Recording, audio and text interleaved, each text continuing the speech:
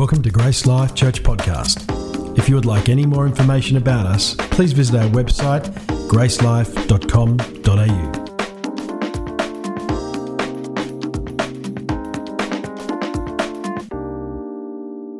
So we're continuing our series in Nehemiah, and today we're in Nehemiah chapter 9, if you'd like to turn there in your Bibles, which I left on my desk. So I'm going to do what most of you are doing and open up an app as well. No, I'll be good. Use the right translation this way, you know. So I want to talk today about identity. I'm not used to navigating this one. There we go.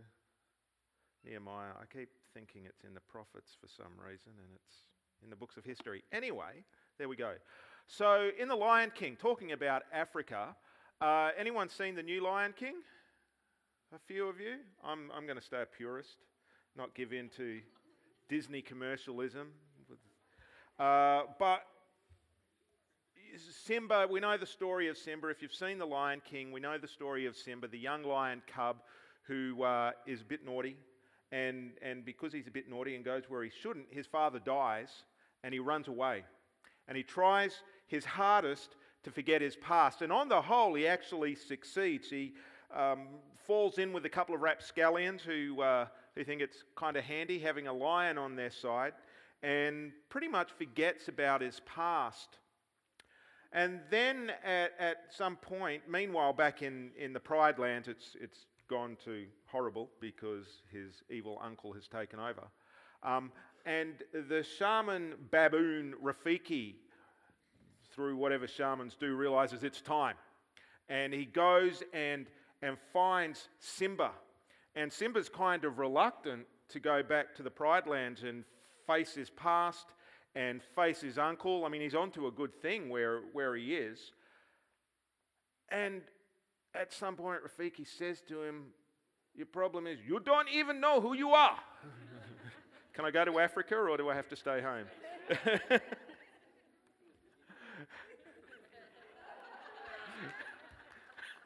Okay. I think you just offended all the Indians as well. He doesn't know who he is. He's forgotten who he is. Identity.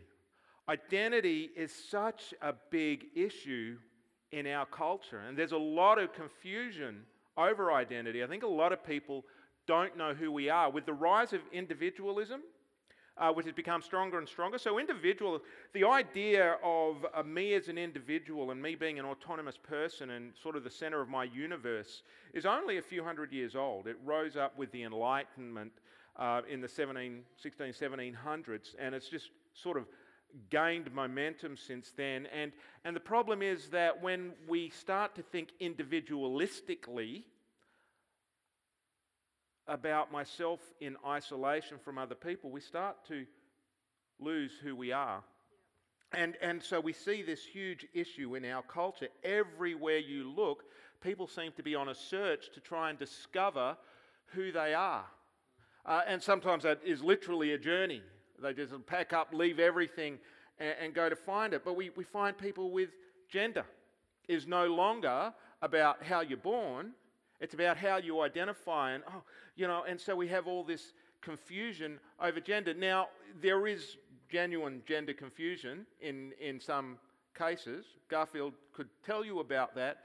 But by and large, what we're dealing with in society is not a psychological issue. It's actually an ideological issue that's based in nothing except ideology, and leading to confusion, leading to abuse of children in some cases. Our society is lost. We've forgotten who we are.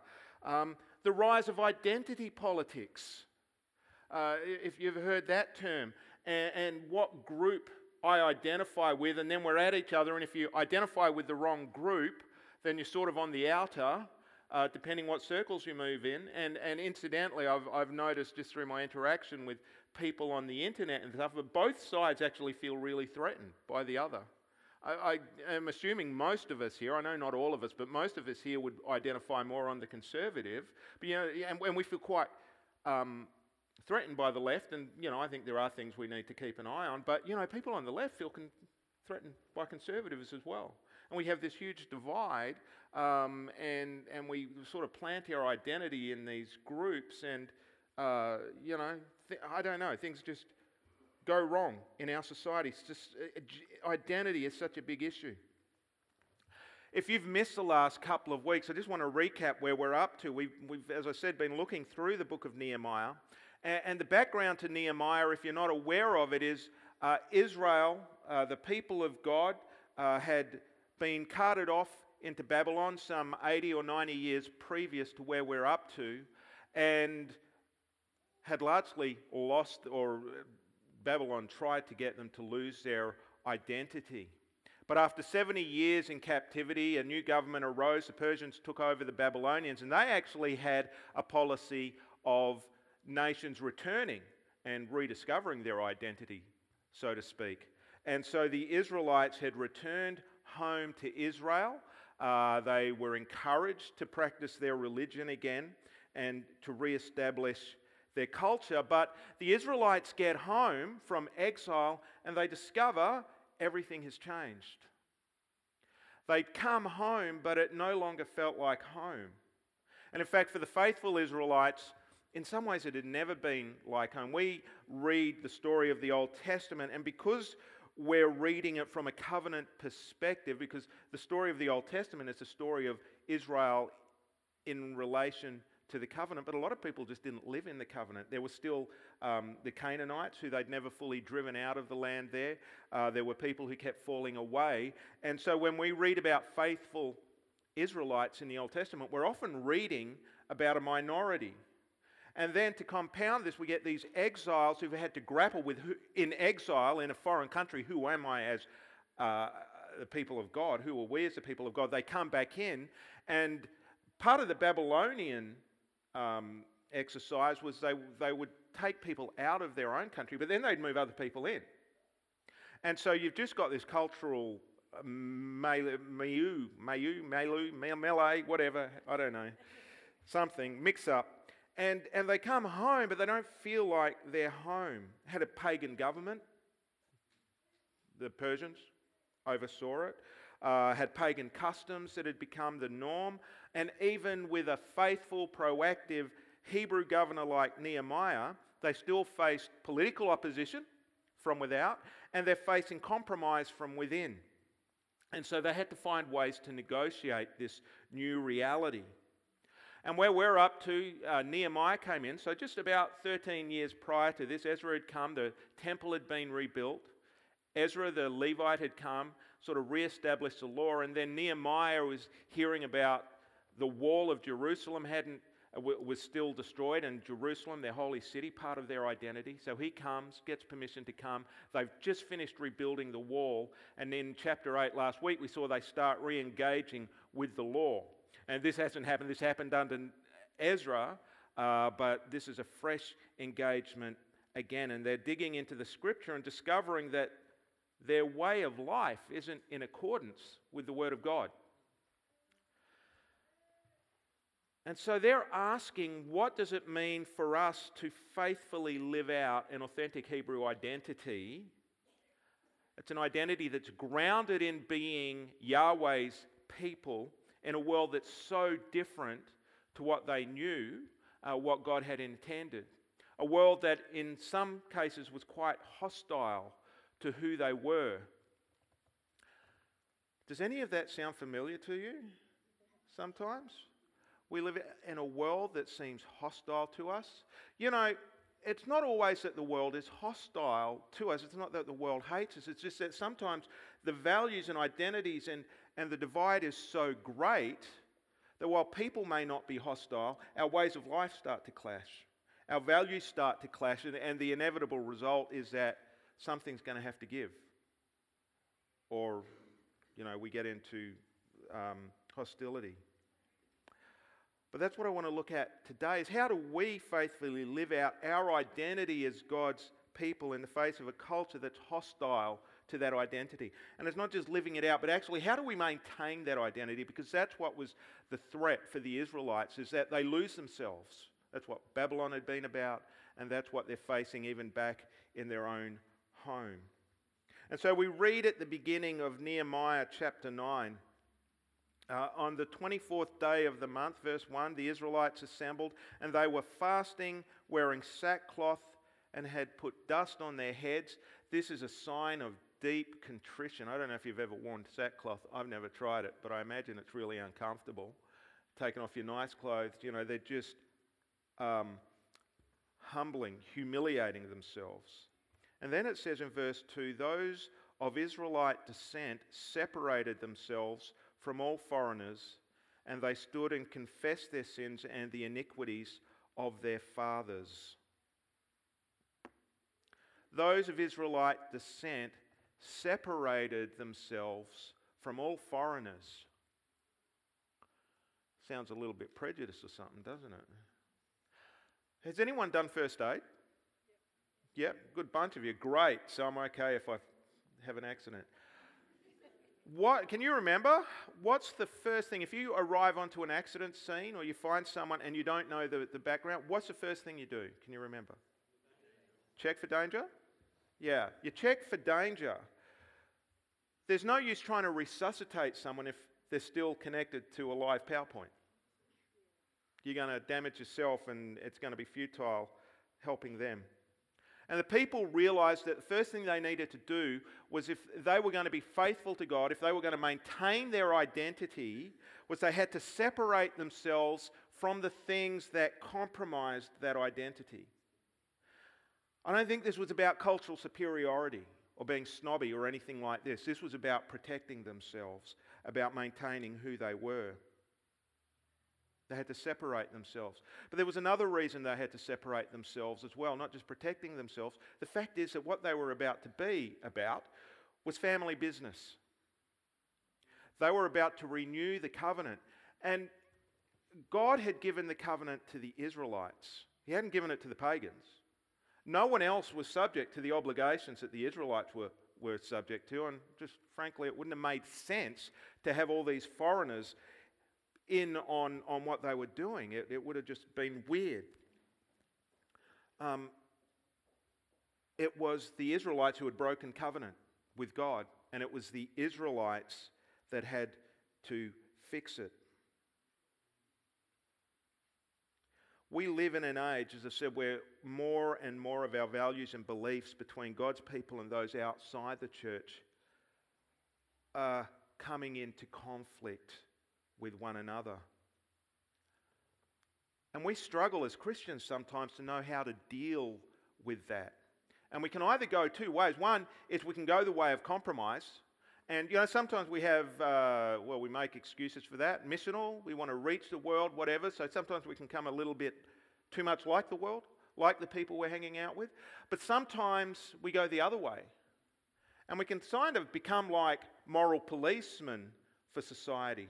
And I think both of these extremes are wrong. Paul says in 1 Corinthians 5, 9 to 12, I'm putting references up there because I want you to actually look.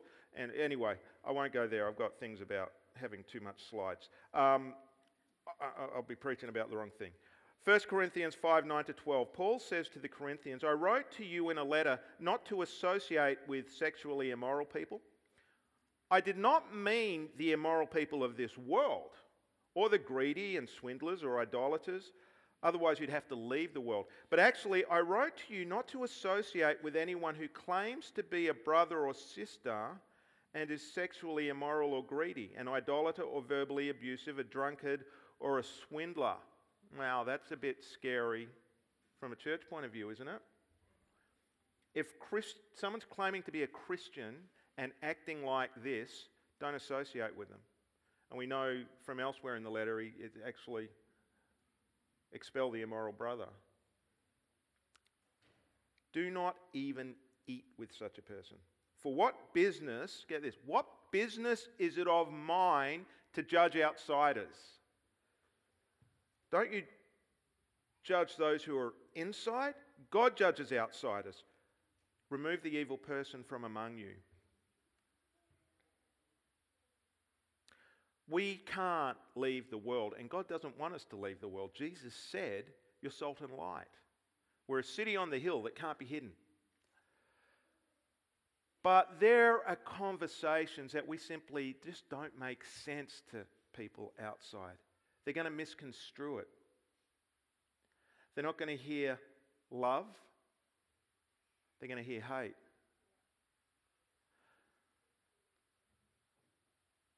It's like telling a joke and saying, "Oh, I'm not a racist, but," and then telling a racist joke. Well, you either are or you're not. It's like in our day and age, let's just say, tweeting a verse that might sound homophobic to people outside the church and then saying, "I love you." It might be true, but it's terribly unhelpful. It doesn't make sense to people. Why is it that we feel we need to judge people outside the church before, with our Christian standards, before we've even introduced them to Jesus? You know, the fact of the matter is, we can't live up to our own standards. Let's not judge people outside it. We need to separate ourselves sometimes just to do family business so that we can maintain our own identity, so that we can try and work out this Christian life and these ethics that we struggle so much with together without causing confusion out there, so that our light can shine more brightly and people can see the life-transforming love of God by the power of the Holy Spirit in our lives. How do we do this? If it doesn't mean abandoning the world and it doesn't mean judging the world, what does it mean for us? We can't remove ourselves from the world, but here's what we do. We remove the world from our hearts. Pretty simple. Nehemiah's the story of building a wall. And you know one of the things about walls? You build a wall to separate things. Walls are all about keeping things outside the city out and keeping the people inside the city safe. Do you know we live in a walled city as Christians? We have a wall. Revelation 21, 9-14. Listen to this. I don't think this is about the future. I know a lot of Christians think it's at the end of Revelation, it's about the future. I think this is about the present. Then one of the seven angels who had held the seven bowls filled with the seven last plagues came and spoke with me. "Come, I will show you the bride, the wife of the Lamb." What's the bride of the Lamb? Church. He then carried me away in the Spirit to a great high mountain and showed me the Holy Spirit. I'm going to show you the bride of the Lamb. Here it is. It looks like the holy city. The Jerusalem coming down out of heaven from God, arrayed with God's glory. This is us. Her radiance was like a precious jewel, like a jasper stone, clear as crystal. The city had a massive high wall with 12 gates. 12 angels were at the gates. The names of the 12 tribes of Israel's sons were inscribed on the gates. There were 3 gates on the east, 3 on the north, 3 on the south, and 3 on the west. And the city wall had 12 foundations, and the 12 names of the 12 apostles of the Lamb were on the foundations. The church is the New Jerusalem. It's talking about us. And what's around the city is a wall. And what's on the gates and the foundations of those cities? The 12 tribes of Israel and the 12 apostles. This is talking about the Word of God. We surround ourselves with the Word, the Old Testament, Israel, the New Testament, the apostles.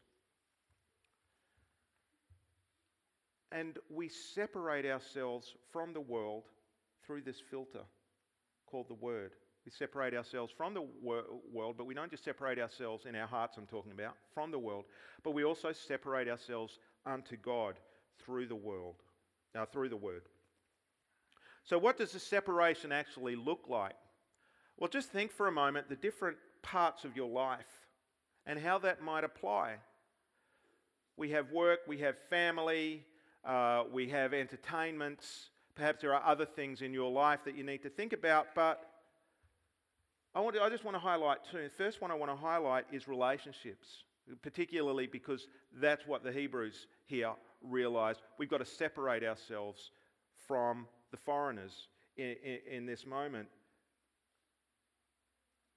In your life, are there relationships that compromise who you are, that cause you to lose or to not live out your Christian identity?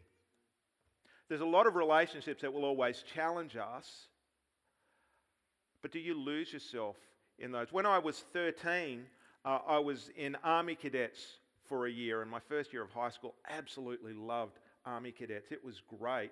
Most of the time it was pretty good, but we had a week-long camp at one of the army bases that used to be out at Northam, and something flipped in me that weekend. I just wanted to be one of the boys. And, they all knew I was Christians, but that week, man, I was not a Christian. I tell you, it was weird. So I was using bad language and joining in their jokes and that sort of thing. Something somewhere along the line must have flipped back, because I remember sitting on a tree stump one day, and these guys came up to me and they said, "Swear." And I'm like, "I'm not going to." They said, "Well, you did before." And I'm like, what had happened to me in that week? I had let myself get into this place where I just lost my identity. I forgot who I was momentarily.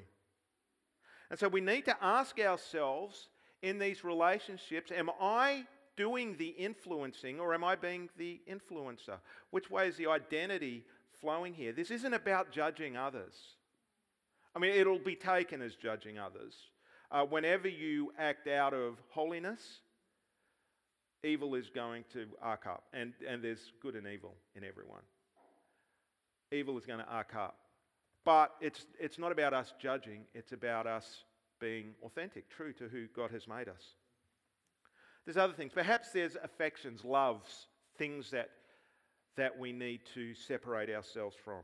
Maybe TV shows, maybe books or video games. You might say, "Oh, that's pretty legalistic, Alex. We're free in Jesus." Yes, we are, but Paul says in 1 Corinthians 6:12, everything is permissible. There it is. Everything is permissible. Again, this isn't about law. But he says not everything is beneficial. And this is I'm talking about identity, being true, authentic to who we are. Are there things that you do that you love? And look, there are things that I love, and things that I've just had to say I can't do that because it's not who I am. It's not who I want to be. It's not who Jesus made me to be. So do you need to separate yourself from something or someone to protect your identity?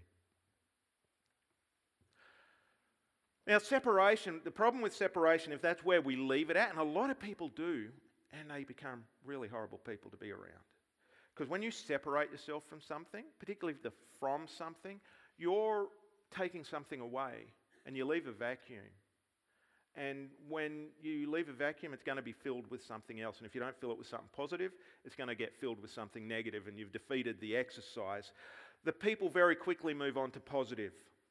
And one of the things that they fill it with is their story. You see this prayer of confession, we're not going to read the whole thing, but what they do in this prayer of confession is they tell their story, and they talk about who God is, what God's done for them, and who they are in that story. And that last one's not very pretty. Verse 5, the second half of verse 5, "Blessed be the Lord your God from everlasting to everlasting. Blessed be your glorious name, and may it be exalted above all blessing and praise. You, Lord, are the only God. You created the heavens, the highest heavens with all their stars, the earth and all that is on it, the seas and all that is in them. You give life to all of them, and all the stars of heaven worship you. You, the Lord, are," and here we come into the story, "You, the Lord, are the God who chose Abram and brought him out of Ur of the Chaldeans and changed his name to Abraham. You found his heart faithful in your sight and made a covenant with him to give the land of the Canaanites and all the ites, to give it to his descendants. You have fulfilled your promise, for you are righteous." This is what you've done, God. And it goes on through that. And then it goes on and talking about what God done, and then it's talking about what they've done. And we get to the end of this. Let's just go down to 36 because it sort of summarizes it. Nehemiah 9:36. "Here we are today, slaves in the land you gave our ancestors so that they could enjoy its fruit and its goodness. Here we are, slaves in it. Its abundant harvest goes to the kings. You have set over us because of our sins. They rule over our bodies and our livestock as they please. We are in great distress. They tell this story, and they're brutally honest about this story. I think part of the reason they tell their story is really wrapped up with identity. Think about all the things, the stories. I want to go and see Danger Close on the weekend because it's a story, part of an Australian story about the Vietnam War. So much of our history is communicated through story. I do a lot of funerals, and the center of a funeral service is the story of the person who's died. I love telling those sorts of stories. There's some fascinating people out there. The life of Jesus, or Jesus himself, is not presented as a series of teachings, but as a story that contains teachings. Even when the Israelites were given the law with the thous and the thou shalt nots and all about the sacrifices and everything, that's framed within a story. It's not just this is what you're going to do, drops out of heaven, but as they are redeemed and as they travel in the wilderness, these laws are given as part of their story. If you take away someone's story, you take away a large part of their identity. And it's what the Babylonians had tried to do with the Israelites and all the other nations. We want to take away your story and just give you the Babylonian story. In that case, it backfired because God was on their side. I said at the start, people are on a search for identity, and very often this is trying to find out their story. And if you're young, that's really hard because your story's only just begun. I'm 50 and I'm just starting to figure mine out. But here's the thing, we don't have to do it alone. Because one of the things that forms my identity and forms my story is our identity and our story. My story is part of our story, which is framed by his story. And when I see myself, I may not have my story figured out yet, but man, I'm not lost. I know my story because his story is my story. Your story is my story. And when I know where I belong, I know who I am. Our identity is communicated and formed through our story, so we need to connect deeply with our story. One of the ways the Jews did this was through the annual feasts they had. So a big one was Passover, and that told the story of their God freeing them from Egypt. But another one we saw last week, they rediscovered the Feast of Tabernacles or Shelters or whatever it's going to put in there, what you have. They'd rediscovered that because that tells the story of their time in the desert as they wander through the wilderness to the promised land. We need to tell our story. How do we do that? Can you think of ways that we do that as Christians, to tell our story that reinforce our identity? Testimony, communion, Easter and Christmas celebrations. You know, communion, Easter, oh, we're doing that again. I've heard it all before. Same songs. Yeah, but they reinforce our story to us. We celebrate who we are through this. And Christmas carols are starting to dissolve a little bit, but we're at a time where people were invited to come into that story, at least for a moment. And it's an amazing story, isn't it? It's a humbling story. Like Nehemiah's, the Israelites there in Nehemiah, it's a story, I was lost, but now I'm found. I was dead, but Jesus gave his life for me so that I can have life. And he brought me into his family. And if you really want to strengthen your identity in Christ, then we need to get in touch with our story. We need to soak in it. We need to read it. Remember, Scott just said I can spend an hour, I've got till 1 o'clock, because the Israelites spent half a day. They were spending whole days listening to the Word of God. And that wasn't just listening to laws, that was listening to their story. Soak in the story. Make it your story. Tell it, retell it. If you've got kids, tell it to your kids. Celebrate it with other Christians. Invite others into it. And don't let anyone take it away from you. Own it. Own the gospel story. Own the story of Israel. We're being grafted into Israel. It's part of our story. The third thing that they do is they make a new covenant, an agreement with God, or they renew it. They're not making a new one really, they're renewing an old one. I've called it stipulation because I needed something that started with S. But really this is actually about lifestyle. This part of the covenant was very practical, and this is how they're going to live. So much of the Old Testament covenant was based around their relationship with God. It wasn't so much a moral code as this is who you are, and as a result of your relationship with God, this is how you're meant to live. So we talk about faith and works. Works is always the outflow of faith. And if you don't live out of a sense of identity, if you just live out of a set of rules, it's really quite pointless, actually. There's no point doing that. It's meaningless. There were things that they could and couldn't do that were different to the surrounding people because of their relationship with God. Some of these had to do with sin, of course, but a great many of them didn't. There were things they just did that were different. They treated the Hebrew slaves differently because they were their brothers and sisters and they were all the people of God. They could and couldn't eat, well, they couldn't eat certain foods. It's like, that's not really a moral issue. It was just to identify them as holy and remember who they were. Temple worship, it was there strongly to establish their identity. These aren't about sin or morality. These are about identity and being the people of God. And so Nehemiah and the people highlighted three things that they highlight a number of things that we can sum up in three areas. And these represented a very proactive assertion of their identity. These are things we can't just sort of do in our bedroom and, have our quiet time and then not let anyone know we're a Christian. They're actually part of their life. The first had to do with family. They agreed, let's read chapter 10, verse 30. So the rest of that's all preamble. They're going to make a covenant. And then we will not give our daughters in marriage to the surrounding peoples and will not take their daughters as wives for our sons. They'd actually agreed to this 13 years earlier under Ezra. They'd actually sent their foreign wives and families away, and something had gone and they'd forgotten about that covenant. And so they come and renew it. They realised how much mixed marriages were compromising their identity.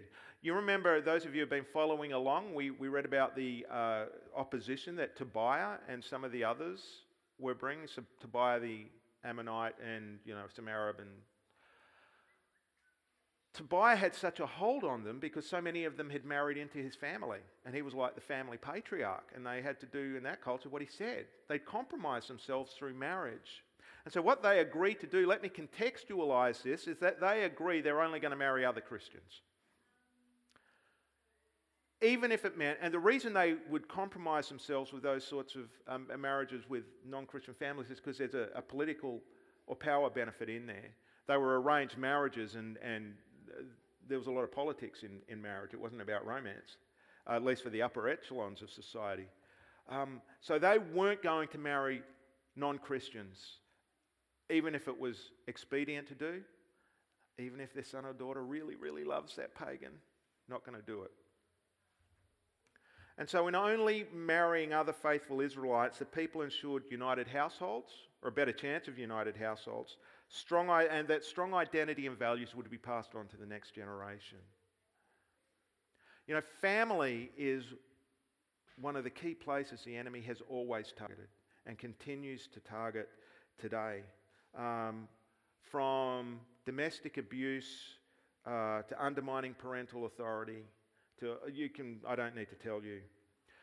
Let's not help the enemy along by making it difficult for us, by starting to fragment ourselves and set up these identity conflicts with our closest relationships. And so whether you're single, whether you're looking for a partner, whether you're married, whether you have kids, here's what we do and here's how we gauge, particularly if you're not married, how you gauge is someone you might be dating, right, is can you put Jesus at the center of that relationship? There's more to it, obviously, than just faith, but if you can't do this and just walk away, if you can't have Jesus at the center of your conversations, because you're going to have to compromise your identity time and time again in that relationship. Now, I know some of you are married to unbelievers. What do I do if I'm married to an unbeliever? Well, God is gracious. And, you know, the Bible says that the unbelieving spouse is sanctified by the believing spouse. Your prayers are powerful. Your witness is powerful. Okay, so take heart. But in as much as we can, let's try to build strong families through those relationships. The second thing they target,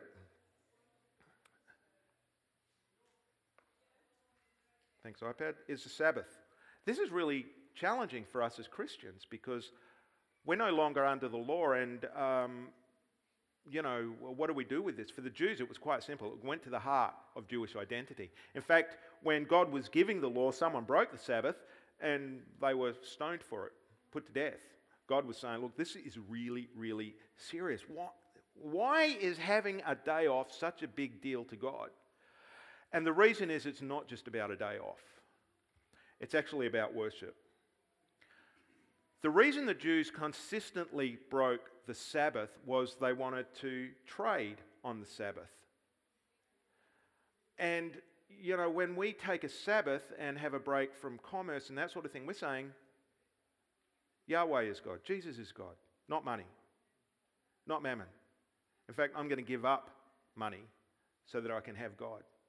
That sends a powerful sign. If I can just have a proud dad moment, I haven't run this pastor, so my daughter has been working Sundays and consequently hasn't been able to come to church or help with kids' church. She said she went and changed her shift to a lower paying, with penalty rates and everything, Saturday shift, so that she can help at church. Isn't that? I'm happy with that. So you didn't have to cheer, but I'm like, but that's the cost. I'm talking about the cost and the identity, the cost that comes with identity and being one of God's people. These are the sorts of choices we have to make. It's a challenge for us. Like I say, we're not obligated to do this anymore, but the principle remains. Here, show me your wallet or your accounts, bank accounts. Show me your diary, and I'll tell you what's important to you. I'll tell you what's God. I thought you were helping in there, Abby. I've just embarrassed you. I'll tell you what's important to you. What do we communicate to our kids when we say work, sport, those sorts of things are more important than church? You don't have to come to be to church to be a Christian, but we've just been talking about identity. Look, you've got to work this out for yourself. I'm not going to tell you what to do. Sometimes we don't have a choice. Maybe you've got a job where you have to work Sundays occasionally. And obviously, look, I'm preaching to the converted. You're all here. But consider how your use of time and the Sabbath reinforces or weakens your identity and what it teaches our kids about the importance of God in the way we Sabbath or don't. Finally, the Hebrews identify the temple as needing their attention. And again, temple was central to their identity because the temple was where they went to meet God. This was heaven on earth. That's what the temple meant. And so they decide, as you read on, so I haven't been reading the verses anyway, as you read on, they're going to supply the wood for the sacrifices. They're going to bring the first fruits of their fields. Bringing the wood was something new. The first fruits of the fields was something that was in the law, and so was tithing. And these are both stipulations in the law they have to follow, but they're also acts of worship. And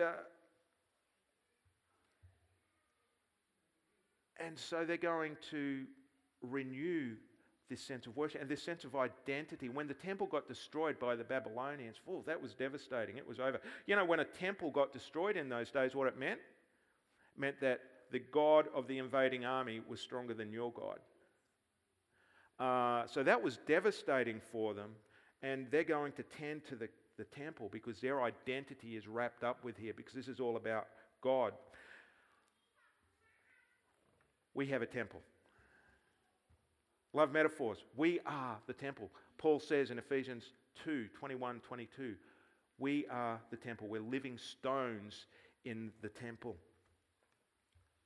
And how better do we recognize that than when we come together? When we come together and we say, yes, we want to meet with our God, not because we need to come into a building, not because He's not with me by the Holy Spirit, but because that's who we are, that's our identity. And when we all get together, God comes among us in a more powerful way. There's something happens because we are His body together. The body, the temple, has local expressions. Grace Life is not the temple. We're part of the temple, but it has local expressions. And look, for it to work, we all need to pitch in. You know, when you come to church, you're not doing Pastor Josh or Pastor Scott or myself or anyone else a favour. You're just being who you are. We do not own this church. The elders steward the church on your behalf and for God, but this is your church. And what happens here is going to depend on how each of the living stones in the temple contributes. And so when we come and we contribute our effort out there on morning tea or in kids' church, or when we tithe, whatever it is we do, when we come to worship, we're reinforcing our identity as God's people, as Christ's people. Do you know who you are? How do you know who you are? God has made us His people through Jesus Christ. So let's live out that identity by doing some very practical things and some very difficult things, separating ourselves in our hearts, separating ourselves from the world, having different attitudes, building that wall of the Word around us. Let's live in the story. Again, through the Word. Recite it, live in it. And let's live out the practices, the lifestyle that celebrate and remind us of our identity. We hope you've enjoyed listening to this podcast from Grace Life Church. For more information about us or any of our services, please visit our website at gracelife.com.au.